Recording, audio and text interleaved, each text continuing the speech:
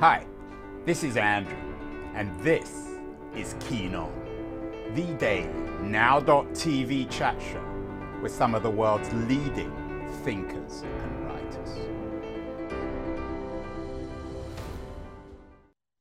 Hello, everybody. It's September the 22nd, 2022, from a noisy San Francisco. It was noisy. It seems to have calmed down a bit. I apologize in advance if the noise reappears. It's the noise of heavy metal. We've been doing some heavy metal shows recently. We did one with the music academic Mark Levine. He's an authority on heavy metal in Islam, heavy metal music in the Muslim world. We also did a show last year with Bob Spitz, the author of a major new biography of Led Zeppelin, The Biography. So when I got a book in the mail with the title Heavy Metal, I thought, my God, another book about music, another book about Led Zeppelin or heavy metal music in the Middle East. But actually, heavy metal is about something entirely different. It's a book about the hard days and nights of the shipyard workers who build America's supercarriers, a very different kind of heavy metal from our previous books. And the author of this heavy metal, Michael Faby, is joining us from Virginia. Michael, welcome. Are you into heavy metal, the music, rather than the supercarriers? I'll tell you, I enjoyed seeing a bit about Led Zeppelin. I grew up with Zeppelin, so very much so. So, Michael, tell me about this book, Heavy Metal, which in all seriousness is a book about the building of America's supercarriers. Tell me why you've written it. You seem to have dedicated your life to studying aircraft carriers and their construction. It's a rather unusual preoccupation, I guess. Yeah, in some ways, certainly a lot of my professional career has been looking at that, not with an idea of writing a book necessarily, and that's for sure. But when I was a young cub reporter just starting out more than 30 years ago, I was invited to go for a job interview down in Newport News, Virginia. And I rode my car down and decided to take kind of a spin around the neighborhood type of thing to see what was around there. Yeah, and let's jump in, Michael. Just okay. Because, not everyone will know what Newport News Shipbuilding is. In fact, some people might think it's a magazine or a local newspaper. What exactly is Newport News Shipbuilding? So Newport News Shipbuilding is the major company in a place called Newport News. It's in Southeast Virginia. It's sort of not that far from Virginia Beach or Norfolk. A lot of people know those places. So it's just over the bridges and tunnels from Norfolk, and then about maybe, depending on traffic, an hour away from Virginia Beach. Basically, it is a company town. It grew up around Newport News Shipbuilding, and Newport News Shipbuilding is where right now they build all the Navy's aircraft carriers and responsible basically for the construction of its submarines. Yeah, built 5 of the Nimitz-class carriers, so it's quite a remarkable place. How many people work at Newport News Shipbuilding? It can go up and down, but right now there's probably a little bit more than 20, 25K. It goes up to about 30,000. During the peace dividend years, if you will, where there wasn't as much work, it kind of dipped down a little bit, maybe below 20,000. It's very flexible that way, but it's basically a city within the city. Yeah, when I was reading about the book, it brought to mind Bruce Springsteen's song Youngstown about industrial decline. I'll quote him, "Well, my daddy came home on the Ohio Works when he came home from World War II. Now the yard's just scrap and rubble." He said, "Them big boys did what Hitler couldn't do. Yeah, those mills, they build the tanks and bombs that won this country's wars. We sent our sons to Korea and Vietnam. Now we're wondering what they were dying for." Newport, what you write about Newport News Shipbuilding is not Youngstown, is it? It's still active and vibrant. Indeed. Now, the downtown isn't what it was back in the 60s and 70s. The downtown, like a lot of downtowns in a lot of cities, have kind of like moved out from the downtown area and have been developed kind of like a city center, more of a commercial type of thing. But the place itself, especially thanks to the shipyard, is incredibly vibrant. It's still growing. In fact, it's just the opposite of something that's sort of wasting away. You note a sticker on one of the hard hats on one of the ship workers who said, "We build freedom." Is this a book in celebration of American labor, American muscle? There's certainly part of that. I mean, there was a real sense. I've heard through years about this idea that there's a corporate welfare, if you will, for the defense industry, and that kind of bothered me a little bit, because the place where they go in and put the life and limb on the line every day, every hour of every day. If your head's not on a swivel, you can lose it down there. And so I want to tell people what these people are like, what they go through, how much, blood, sweat, and tears they put into doing their job they do. So that was a big part. The other part was, and I note in the book that Newport News, way back when, used to be called the Point of Hope, Point Hope. And it was also a sense, this is a place where you have 20,000 people, up to 30,000 people, like I said, a small city. You're going to have the same kind of diversity you have in any city that size, different color, creeds, all kinds of beliefs. And they have to check at the gates. They have to go in there, and basically they have kind of a mindset of two things in mind. One is to do the best job they can do, but the other is, they want to make sure they leave at the end of the shift alive and in one piece, and their workmates leave alive and in one piece. And so there's a sense of together, if you will, putting everything aside for a common cause. So what you're suggesting perhaps is a kind of a military ethic. I mean, obviously they're building carriers for the military, but as the military, the American military ethic, has that somehow permeated the shipyard? They do call themselves the steelworker veterans. They consider themselves, kind of like the forefront of the American military muscle, if you will. What about the issue of labor and organized labor? Are there unions, and what is their relationship with the shipyard owners? So there is a union there, steel workers. It's huge. And, in one sense, you have, it didn't come there easy. This is the South. Newport News is very much the South. And in the South, through the decade, union was equated with communism, So it took an awful lot to bring that union in there. I mean, when I say a lot, I mean there were actually riots in the streets going back a few decades to bring that union in there. And there's a real sense, we don't need any union here. We treat our workers just fine. They're happy to be working for us and making all this money. And so it took a lot to bring that union in there. There have been strikes. The most recent one was in 99, and it was quite a strike and really put the shipyard back in some of its contracts and things like that. And so the union has power there. It's very much a very strong union. It's something that's sought out by politicians and the like going down there. And it's something that is still very much vibrant. And as the shipyard grows, the union's grown too. How diverse, Michael, is the workforce? You noted that Virginia is the South. You don't need me to tell you about the history of race relations or lack of race relations in the South. Is it mostly a white working class labor force? Not at all. Not at all. I would say that, like two major ones, white and black. There's probably equal in both there. But you have basically a diversity, as I said, any kind of city you might see of 30,000 people, you have that kind of diversity in there. And so it's a lot of non-white workers, a lot of female workers. In fact, the president of the yard is a woman right now, Jennifer Boykin. So no, it's incredibly diverse. The head of the union is a black guy, and a lot of union leadership. but within the ranks, it's just both all the way up and down the line. So it's very diverse.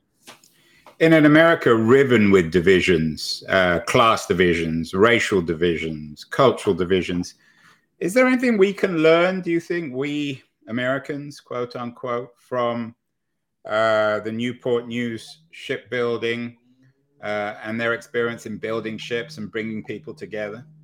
Yeah, I really wish that other folks could have had the access I had to go in there and see, again, this diverse workforce treating each other with respect up and down the line. I mean, you've had the supervisors talking with the union employees, the steel workers with the utmost respect, going to them for advice, even all the way up and down the line. You have people in there. I mean, if anyone's hurt or injured or something going on in their lives, you get collections for them. It becomes almost like a family. And the one thing that really I get a sense when you go in there, quite honestly, that, if they can do this, if they can put aside all the cultural differences, all the religious differences and everything else, and go in there and just, work hard together and complete their shifts, complete their work, and come out the same way without, any animosity whatsoever, then a sense of, like I said before, hope that we can do that too. We can somehow put all this behind us to kind of like get on with, what America's been moving for over the last couple of 100 years. At least I like to think so. Mike, on your Twitter page, you have a picture of the aircraft carrier the book is built around. I want to talk about that, the John F. Kennedy. Mm-hmm. And then you have, it's a postcard, or the image of a postcard, made great in America. I mean, it obviously brings to mind Trump. Was the workforce, did you get the sense that they were quite keen on Donald Trump and his idea of making America great again?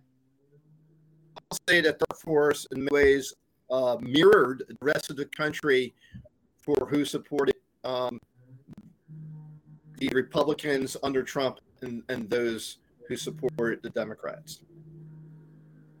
And say more. You had basically a kind of breakdown, yes, in many ways, yes.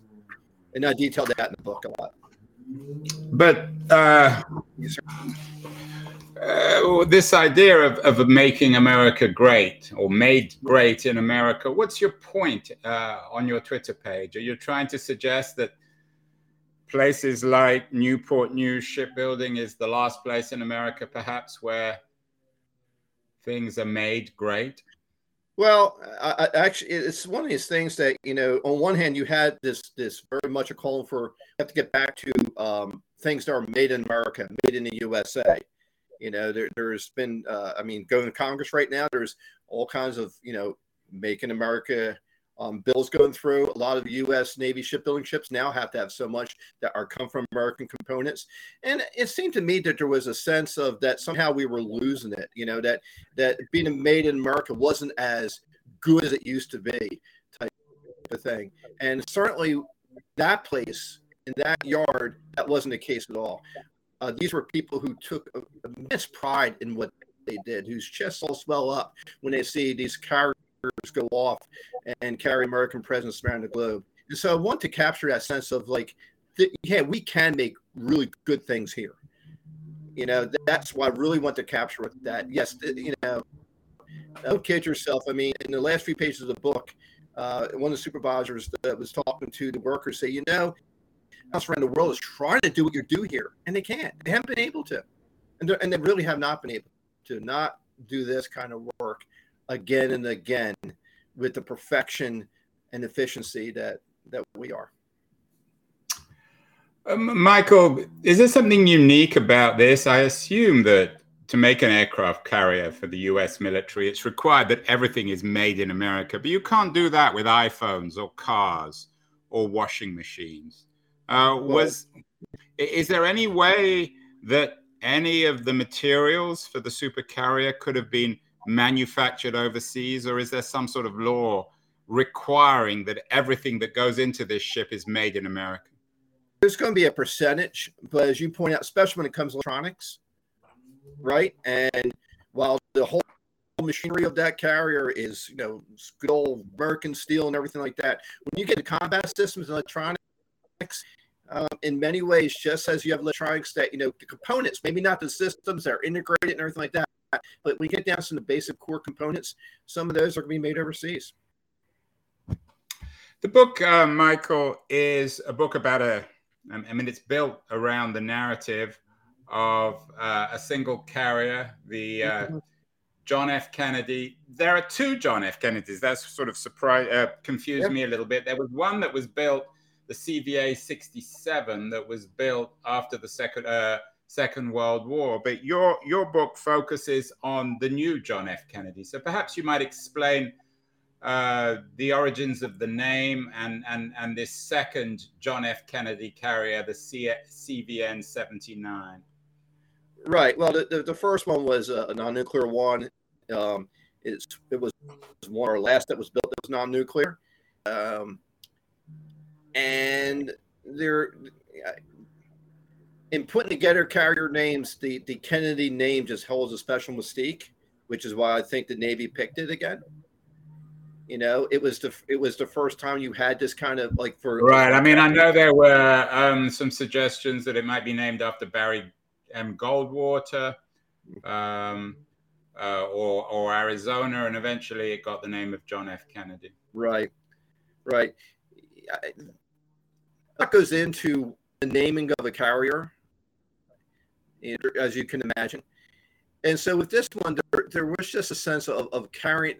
There was something about the Kennedy name, the Kennedy mystique that they had to carry on. You also had a very vibrant, not only had, but still have a very vibrant association of original JFK carrier folks.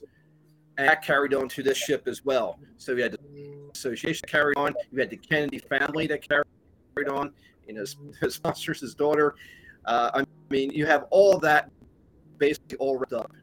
It was something that really kind of resonated. Yesterday, Mike, I did a show with the Wall Street Journal reporter Lisa Lin, who's the co-author of a new book about China, Surveillance State. Is this, or was this carrier built and designed to confront the Chinese? I mean, after all, that is the pressing threat, I guess, to American maritime power, isn't it? Well, let's remember this is a Ford-class carrier. Ford-class carriers were designed, or being built now, but were designed basically just at the end of the Cold War. So these the carriers were built to basically go and American presence, force, and power around the globe to all the different parts, not with any particular adversary in mind, because at that point in time, we were kind of like, the rulers of the sea. And it's also important to remember that while carriers are built, or designed, I should say, to win any conflict they go into, what they're operated as is to make sure that the sea lanes are kept open for American commerce. That's the honest business of the U.S. Navy and always has been. But as a nuclear character, are they designed for nuclear war? I mean, can they participate in wars which are non-nuclear? So the nuclear part of this is simple propulsion. And what that means is that these carriers can stay at sea until those power plants die, basically. I mean, the only thing that limits them are the folks, the people on board. And that's the limiting factor for a carrier operation, really. So it's just propulsion. That means these ships can go, they can go out and they stay out at sea for very long periods of time without worrying about being refueled and things like that. So it has nothing to do with the type of war they get into. I mean, quite honestly, if you have, nuclear missile, I mean, the way they are targeting everything like that could take out a carrier, but it'd be right now.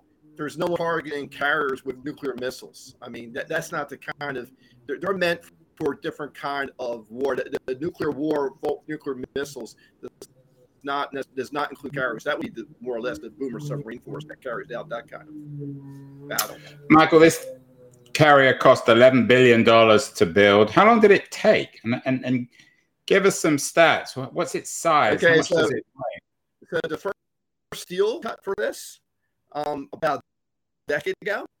They started ordering that steel and parts for that a few years before that. So, and the ship not even commissioned yet. It was launched, but now they're still doing the combat systems and testing of all the systems. And so that gives you quite an idea of how long from start to finish how long going for. Basically, get an idea of the size. If you were to take the Empire State Building and lay it down the side, about the size of a carrier. So this is a serious bit of equipment. Absolutely, it's got 2 nuclear power plants on board, but it's also a floating city, right? I mean, a real floating city with up to 5,000 Americans on board. And on top of that, you're going to have in there places from sleep, eat. They got hospital facilities on board. I mean, you just pick, and it's essentially a Navy base, its own Navy base with its own runway and everything like that for the launch and recovery, and that all goes out to sea. So it gives you an idea of what these things are about. Michael, lots of rumors about Biden and Taiwan and China. Biden's increasingly defining himself as a hawk on China. There are lots of rumors that the Chinese are developing technology that can sink these kinds of characters. These kind of carriers. What would be your response to that? How secure are they in the event of a conflict with China? So, God forbid. Let's kind of like there's 2 parts of that. One is let's talk about the carrier killer missiles, the DF is at 21, DF 26, nothing like that. So basically, what they're saying is we can target with a ballistic missile a carrier super long range, hundreds and hundreds, not 1,000 miles out to sea and everything like that. The Chinese so far, the only thing they've hit with that is a kind of a drawn carrier outline out in the plain somewhere. They have fired these missiles out into the sea, but nothing really targeting. They've never proven a capability of hitting anything at sea, let alone something like a carrier that can move fairly quickly. So, and we get a fairly good idea of when these things are launched. So when they're, these carriers, the whole carrier strike can be moving fairly quickly away from it. Then on top of that, the layered system, the protection system for these carriers, the shielding system, it doesn't go out alone. It goes out for carrier strike group. That's include a couple destroyers, probably a cruiser, probably.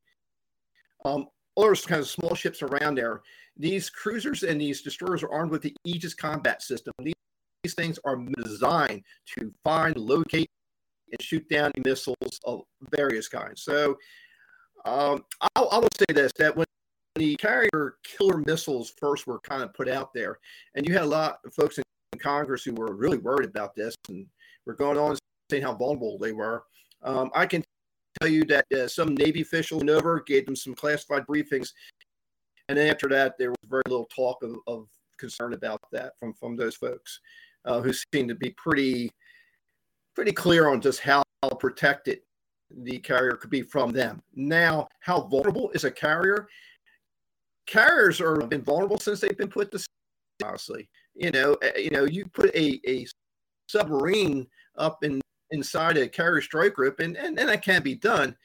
It wouldn't be incredibly easy, nor would it be impossible. It's the question of who wants to do that to a carrier.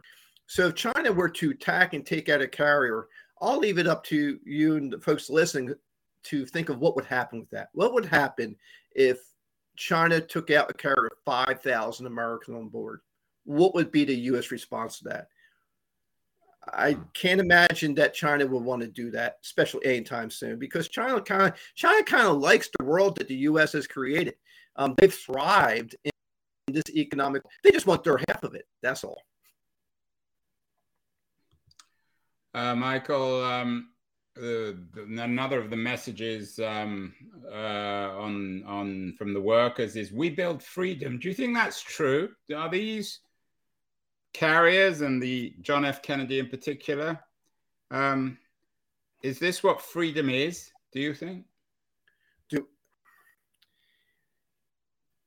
Well, that's an interesting question. So I would say it represents freedom.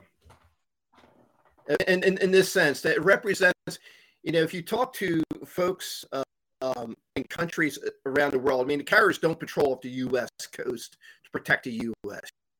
That's the carriers go abroad pretty much, and that's where it is. So nothing said America's here like an aircraft carrier silhouette, And when you talk to especially the military leaders and even some of the people abroad, especially Asia Pacific, because you've gone on a few times about China. And so let's address that. When they see America out there, they say, hey, everyone else is afraid to put their ships out here because of what China might do. But here comes the U.S. and they're not afraid, And so there's a representation of a freedom of the seas.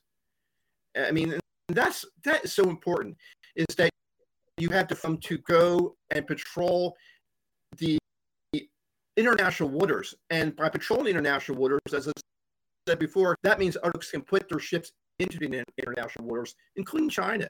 And China has benefited the fact that American carriers have been out there keeping these waterways open for anyone and everyone to run their commercial ships or whatever vessels they want to international waters. Does that answer your question? This sound of heavy metal will please a lot of our audience. The hard days and nights of the shipyard workers who built America's supercarriers. It's your second book. Your first book was Crashback, the power clash between the US and China in the Pacific. Let's hope that the two books don't get linked with any actual power clash. Congratulations on the book, Michael. What else should people be reading? What are you reading these days that you find important and interesting, and that you can recommend our viewers and listeners? I tend to look for a lot of research material for what I'm working on at the time. And right now, I'm kind of looking at what the U.S. is doing up in the Arctic. I just got done 1,000-mile war with about U.S. fighting in Russia's World War II. I don't think a lot of people realize Japan actually took U territory and occupied it out there during World War II. And also, I mean, anything from John coming in the country with John McPhee, I think is important. Idea of we've been talking a little bit about China and the U.S. I think you need to throw Russia in the mix and what's happening in the Arctic right now. So that's kind of some of the material I've been reading lately.